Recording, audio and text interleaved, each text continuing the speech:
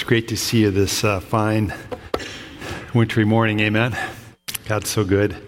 This fall we've been doing a series called The Battle Within, and we've been looking at Romans chapter 6, 7, and 8 and discovering what it means to be a sanctified, devoted follower of the Lord Jesus Christ. Last week we got into chapter 8, and chapter 8 there's a distinct turning of teaching, and Paul gets into more of the solution for the problem identified in Romans chapter 7. And the problem identified in Romans chapter 7 is that our sin nature tends to rear its ugly head in us way too frequently. And so in chapter 8, Paul begins to teach us how we then can stand against that. And he begins by saying the Holy Spirit will do a work in us that we can't do in ourselves. And so I want to do a quick review of last week, and then we're going to jump into a second revelation that Paul gives us here in Romans 8 that is fundamental to really experiencing the set-apart, fully devoted life to Jesus Christ. But we learned last week that Jesus not only came to save you from sin, but also to set you free from your sin nature by the presence and the power of the Holy Spirit within you. All right? So the person of the Holy Spirit in you will do things in you that you can't do for yourself. And he will equip you, enable you, and empower you to become a fully devoted, sanctified follower of the Lord Jesus Christ. And here's review point number 2. God, who is able to raise Jesus from the dead, has given you then the power of the Holy Spirit so that you can live in the new way of the Spirit. So we called this a spirit factor last week. We called this a spirit factor, that we have this power of the Holy Spirit to live the life that God has called us to live of sanctification. Now, this morning we're going to learn that not only God has given us a spirit to empower us, but he's also given us the position of a family member in the Lord Jesus Christ. And we'll see that in the Lord Jesus we have a sonship. We are adopted. We are part of the family of God. And this implies then some things that are really important for us to figure out. But let's go to this introductory thought, first of all, this morning. Spirit and sonship are critical components of sanctification. All right? Spirit and sonship are critical components of sanctification. We're going to look at sonship right now. So we're going to look at verses 12 through 17 of Romans 8, where Paul talks about this idea that we have a sonship in Christ. Listen to this scripture. Therefore, brothers and sisters, we have an obligation, but it is not to the flesh, to live according to it. For if you live according to the flesh, you will die. But if by the Spirit you put to death the misdeeds of the body, you will live. For those who are led by the Spirit of God are the children of God. The Spirit you received does not make you slaves so that you live in fear again. Rather, the Spirit you received brought about your adoption to sonship. And by him we cry, Abba, Father. The Spirit himself testifies with our spirit that we are God's children. Now, if we are children, then we are heirs, heirs of God and co-heirs with Christ, if indeed we share in his sufferings, in order that we may also share in his glory. So what Paul's saying here is, if you've received Christ as your Savior and Lord, then you've been adopted into his family, and you need to live like one of his children, because that's now your identity. Amen? You are part of God's family. You are a beloved child of the living God, and basically live accordingly. So our big thought this morning is simply this. I call it the sonship factor. Those who are led by the Spirit of God have a family standing as children of God. Those who are led by the Spirit of God have a family standing as children of God. Now, what Paul's been doing in Romans chapter 6 and 7 and 8 is hitting the sanctification concept from multiple angles. Now, when I use that word sanctification, it contains two components. When you're born again in Jesus, you become holy in God's sight, Holy. It's just as though you never sinned. All your sins, past, present, and future, they're under the blood of Jesus Christ. They are no more. God sees you acquitted of your sins, righteous in his sight. But secondly, You are becoming wholly devoted to God, W-H-O-L-L-Y. You're becoming wholly devoted to God in all areas of your life. And that sanctification process, that setting apart process, it's what Romans 6, 7, and 8 is really talking about here this morning. And so what Paul's telling us is that there's multiple angles to this fully devoted life, to sanctification being realized. First of all, Christ came and died for us. Amen? That's angle number one. You could not save yourself. You were hopelessly lost in your sins. So God sent Jesus to die and atone for our sins. Okay, that's angle number one. And I think if you've been around Christianity for a while, hopefully you know that angle. Amen? But then he goes right on. He says a second thing that God has done for us, a second angle that we need to understand, is that he has given us the person of the Holy Spirit to live right inside us. And he will empower us to become what God desires us to become. And what we're supposed to become is what? A beloved son or daughter. A child of God, part of the family of God. That's angle number 3 that he talked on this morning. You are now in Christ a beloved child. And you have then this family standing. Your family name means something. It carries with it privileges. It carries with it power. It also carries with it obligation to behave a certain way because you are a Christ follower. You are a Christian. So this is another angle that Paul's revealing to us this morning of how we step into the truly devoted, sanctified life in the Lord Jesus Christ. Here's the challenge question for you. Will you embrace the reality of your family position? Will you embrace that? You have an identity as a follower of the Lord Jesus Christ. And the label means that you will now be one who seeks to and desires to live in harmony with your family name. You're going to live under the name of the Lord Jesus Christ. Some of you do this. We've done this before in our family a long time ago when our kids were still at home. We would often say we do this because we're Norbies. Anybody ever do that? We do this because we're Smiths or Joneses or, whatever your last name is. That's you wait till your kids get older, if you don't have them yet, when they're preteens especially. You will say some of that. We do this because this is who we are. And I know I said this several times. When you get older and you're on your own and you pay your own bills and you can suffer the consequences yourself, then you could do what you want to do. But for now, right, you're in this home and we do this way. Amen? Amen. Some of you parents are amen-ing me. That's good.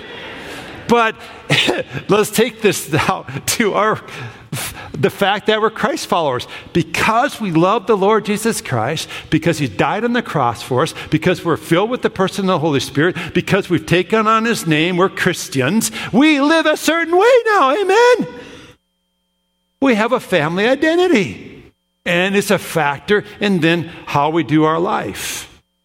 And here's supposed to be the sonship outcome. By the way, when I use the term sonship, it applies to both men and women. It's just this idea of, I'll get to it right now. Sonship outcome. As part of the family of God, you no longer live life in fear, but because of your sonship, you can cry, Abba, Father. Now, sonship means adoption. It simply means you are a child of God. You are in a family relationship instead of a slavery relationship. It applies to both men and women.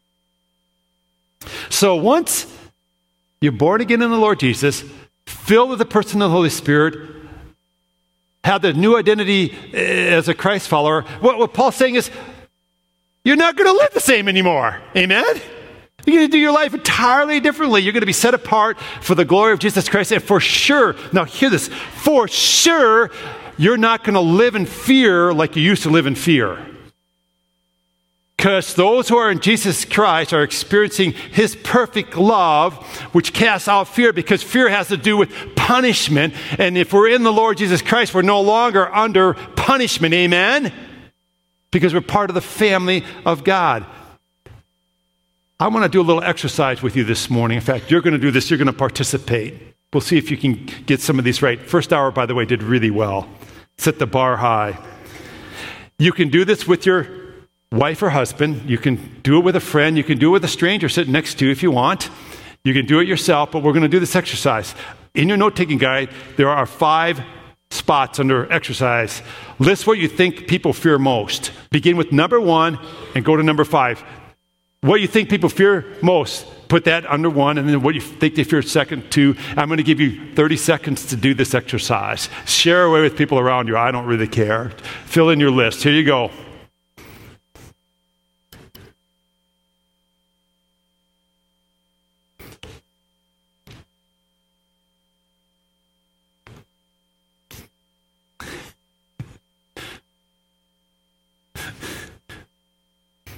If you overhear other people, it's fine just to write down what they're saying. That's okay. That's cool. I hear some of you kind of like, I heard that. Sure.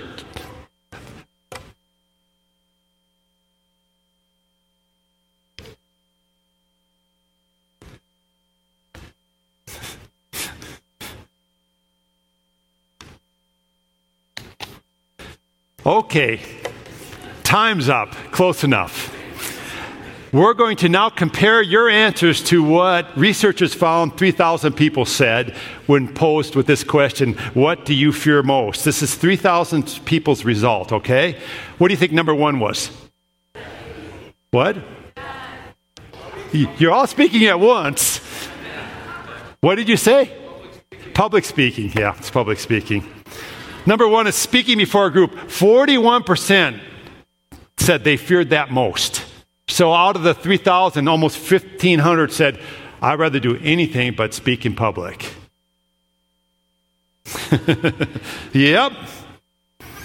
What do you think number 2 is? Not even close. Loneliness. That's pretty good. Yeah, no one else said that. No, it's heights. You're all good. 32% of people said they were more fearful of heights than death. Isn't that what happens when you fall off of things that are high? But anyway, you die. So I don't know about the logic of this, but heights. How about number 3? Somebody said something to do with it over here. I heard it. It's small and it bites sometimes. Spiders, yeah, insects and bugs were number 3. Can you believe that? 22% of people said they fear insects and bugs more than anything. I found that interesting. Number 4, I don't think anybody's going to get, so I'm going to just tell you this one. Financial problems. What's number? Oh, John, all right. Well, there's one that got it. Financial problems are number 4. By the way, I want to give you a plug this morning because I tell you, 1/4 of people basically said, more than anything, I fear finances.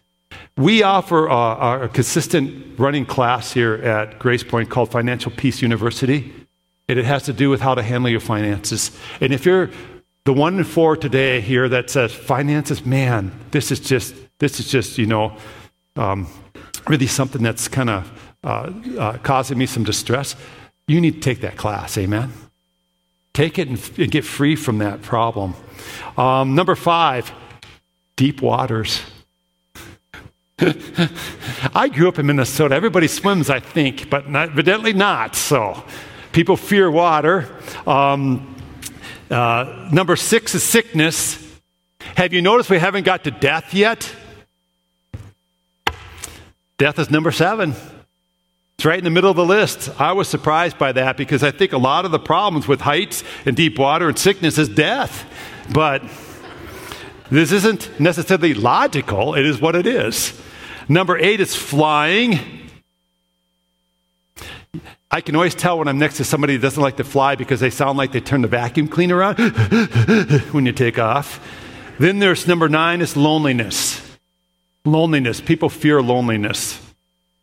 Number 10, I guess we're getting down to the dogs now. 11% of people fear dogs. Number 11 is driving and riding in a car. Now, I'm going to say that would be contingent upon who's driving for me, Sometimes, especially when some of my kids were learning, that was a fearful experience. I remember going around one corner on 2 wheels. and think that was a little bit too fast as I'm clutching the dash of the car. Now, somewhere between stopping in the middle of the highway and going that fast around the corner, that's right on. I do remember having those exact words with one of my daughters. Number 12 is darkness. People are afraid of the dark. I love 13 and 14. They may be my two favorites. Number 13 is elevators. And I think that's because people are claustrophobic. And they get into a small confined space, and I think it causes some fear. And number 14, I don't get at all, is escalators. I think escalators are just something meant to have fun on. And so personally, I go up them backwards and down fast, and I don't know how you do. I love escalators, but evidently some people would rather die than ride on an escalator, because 5% said that scares them more than death. I'm thinking, really? So you would go to Shields and be afraid of that escalator? I think that's there for fun. Amen, right? All right. Here's my point of all this. When you're under the mastery of your sin nature, you fear. And a lot of the fears are irrational. But once we come under the dominion of the Lord Jesus Christ and we're filled with the person of the Holy Spirit and we're now a child of God, fear no longer is our master. Amen? Instead, we're mastered by the love of the Lord Jesus Christ because we have an intimacy with our Father. In fact, that term Abba comes from the Aramaic language and it means daddy. It means daddy. It's daddy, father. And Abba, this term of endearment to God, is only used 3 times in the Bible. First, it's used in Mark, the Gospel of Mark, where Jesus is praying in the Garden of Gethsemane. And he's having this gut-wrenching, transparent, pleading prayer with the Father. And basically he says, Abba, Father, Daddy, God, I don't want to take this cup that's before me. I don't want to go to the cross. And he's just having this honest, transparent prayer with God the Father. And then the second time we read about Abba Father is in the scripture that we read today in Romans chapter 8. And then the third time is over in Galatians chapter 4, verse 6. And I want to read Galatians chapter 4 for you, the section where it's found. It's verses 4 through 7. Listen to this teaching here about Abba Father. But when the set time had fully come, God sent his Son, born of a woman, born under the law, to redeem those under the law, that we might receive adoption to sonship. Because you are his sons, God sent the Spirit of his Son into our hearts, the Spirit who calls out Abba, Father. So you are no longer a slave, but God's child. And since you are his child, God has made you also an heir. Now, I understand that we should serve God with kind of a slave mentality. He's master, we're the servant. We should have that perspective. But coupled with that perspective should be this understanding that he's our daddy God. And there should be this intimacy and transparency and genuineness in our relationship with him. Listen, this is a truth some of you maybe need to hear this morning. God loves you, and he knows you by name.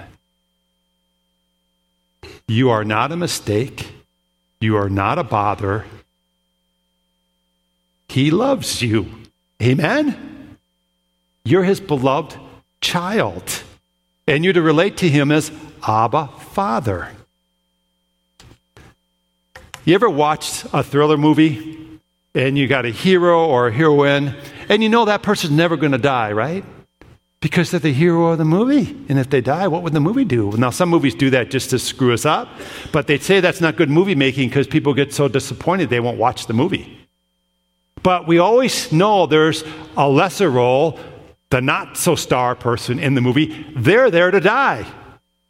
Amen? You know, okay, that person's going to die. I used to watch a lot of Star Trek when I grew up. And they always would have a new person on the show. And I thought, okay, that person's going to die. Because they're an extra and they're just on the show because they don't want to kill off Captain Kirk or, Solo or one of those people because they're the stars. Amen? Years ago, a spoof came out on Star Trek called Galaxy Quest. I don't know if you ever watched Galaxy Quest. I just laughed because it was a takeoff of Star Trek, but with kind of a humorous twist. And so what was going on in this movie is you had this show that's like Star Trek, and aliens were watching it thinking this is how we really lived. on our planet. And so they built the ship that was described in the show and all that. And then they went to battle with their mortal enemies, and they weren't doing very good. So they decided we need to go to Earth and capture these people and have them pilot our ship so we can conquer our enemies. And it's just a hilarious show. Don't watch it, though. I'm not endorsing the show, okay, because it's cheesy. But there happened to be on the set that day an extra. His name in the show was Guy, because he didn't have a name. He was only in episode 39. He just happened to be on the set the day they were abducted. So they get abducted, and it's funny to watch him and his conversation with the rest of the cast. He's going, I'm the extra. I will die now. And he's really, really fearful for his death. And he's just kind of OC, and he's caught up on this. And at one point, he's just so upset as this is going on. And he says to the main captain guy, who's Tim Allen, and he says to Tim Allen, he goes, what's my name? I don't have a name. I'm Guy. I die, you know. And then they all begin to say, we got to keep Guy alive. You know what I mean? They begin to, and it's just kind of a funny little takeoff. But I thought about this and the absurdity of it all. And I realized oftentimes we approach God that very way. We think of ourselves as an extra. The guy type in the cast. We don't matter. And God doesn't care about us. That is a lie from Satan. That is so not true. God knows your name. He has a purpose and a plan for you. He's doing something beautiful in your life. You matter to God tremendously. You're not a bit actor. You're a main actor in the story that's unfolding. And God wants to capture your heart in such a way that you cry out to Him, Abba, Father. He wants your heart so captured that you turn from your sinful ways and you turn to God in full devotion and full commitment and follow hard after Him. Pastor Kyle's going to sing a song that some of you know. It's He Knows My Name. It's an older song. You're welcome to sing along with him or just reflect for a few moments. But here's what I want you to do. I want you to pray or sing with Pastor Kyle, but reflect for a few moments on this truth. God knows your name. You matter to Him. Amen? Grab a hold of that concept this morning. Do not leave here today without that sinking into your heart.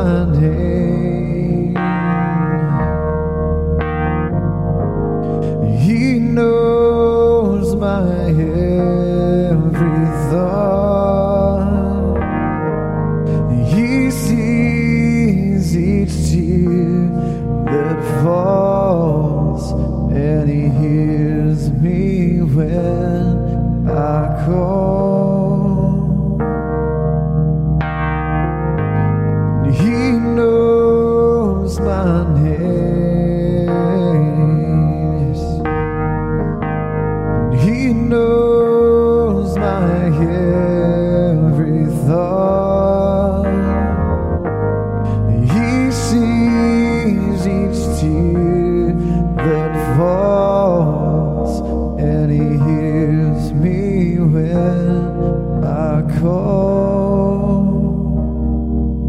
Oh, he hears me when I call. Yes, he hears me when I call.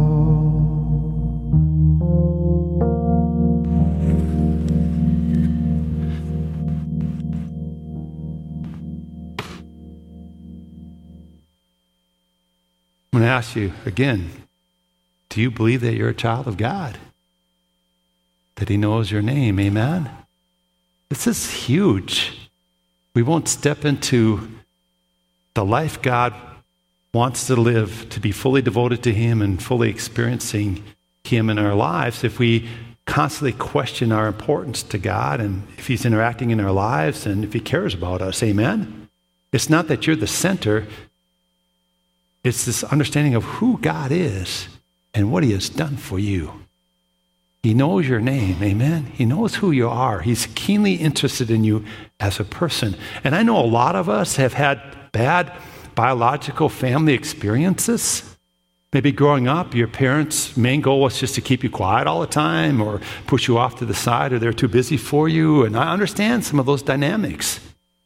That's not God, amen? That's not how he thinks of you. You're not a bother to him. You're not too noisy for him. You're not too much in the way for him. He knows your name and he's interested in you. Step into that reality and embrace it as truth. Amen? Here's our conclusion. I'm skipping a bunch of notes. I know some of you, this will bother some of you. It's just the way it is. We're going to the conclusion this morning. As a child of God, you are an heir of God and a co-heir with Christ. You have this status. You have this inheritance. Now, this inheritance is a two-pronged promise, though. Get this. You got to understand this. You will share in Christ's sufferings. That's part of the inheritance. Just like he suffered and was misunderstood and mistreated, we too who love him at times will be misunderstood, will be persecuted and mistreated. We can expect some of that same thing in our life. But also, praise be to God, our inheritance does not just mean shared suffering. It means this also: you will share in Christ's glory.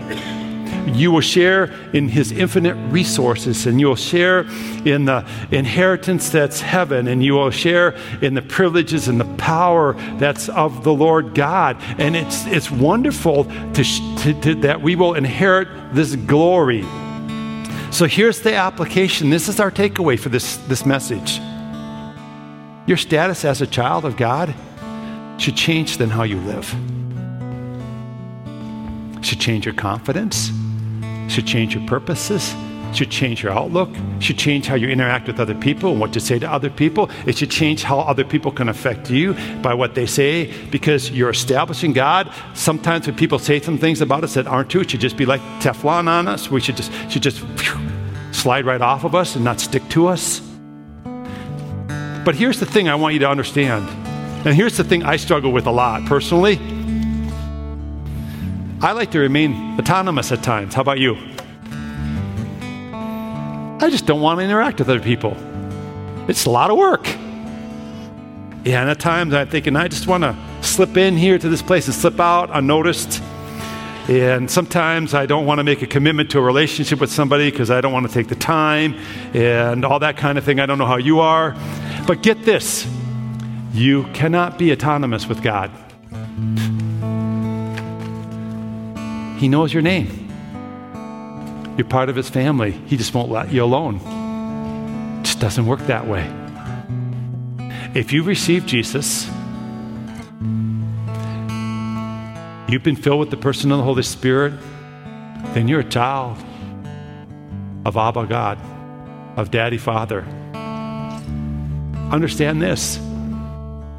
He wants intimacy from you, a relationship from you, time with you, and he wants your devotion.